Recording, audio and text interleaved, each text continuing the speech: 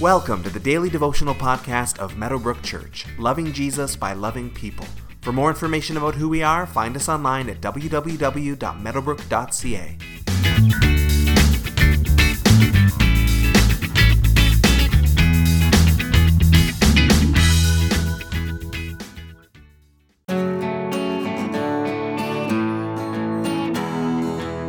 Most, if not all, of Paul's letters in the New Testament appear to be dictated. He didn't personally write them down himself, but he spoke out the words while someone else wrote it down. This was common for the time. It allowed the teacher to speak fluidly and openly while the faithful scribe wrote down the words word for word. This is why sometimes at the end of Paul's letters we'll see a reference to another writer, such as in today's passage.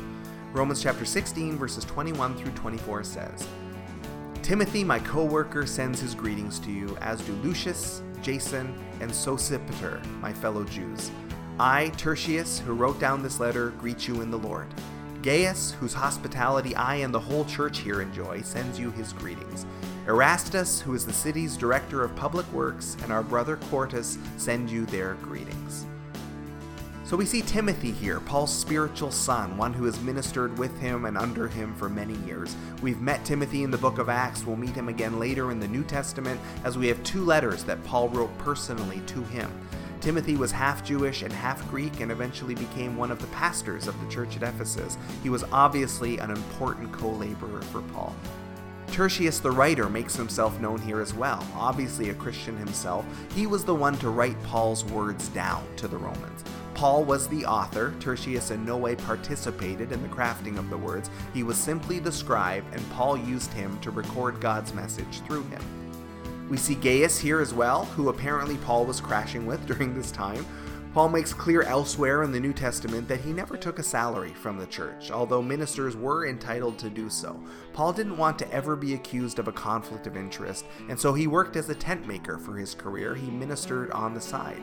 But as he did that, he also leaned heavily on the generosity of others in terms of things like his lodging, including Gaius, who takes care of him here.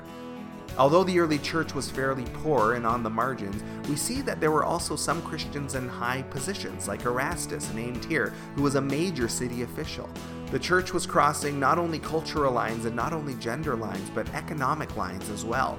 There were poor and rich coming to Jesus. Weak and powerful alike were coming to know the Lord. Today, why don't you take some time to write a brief letter or a note yourself, just as Paul did to the Romans. Now it'll be much shorter than Paul's words, obviously, and it's more likely to be an email or a text in our time, but why not compose a few words of encouragement and blessing and send it to somebody who may need to hear those words today?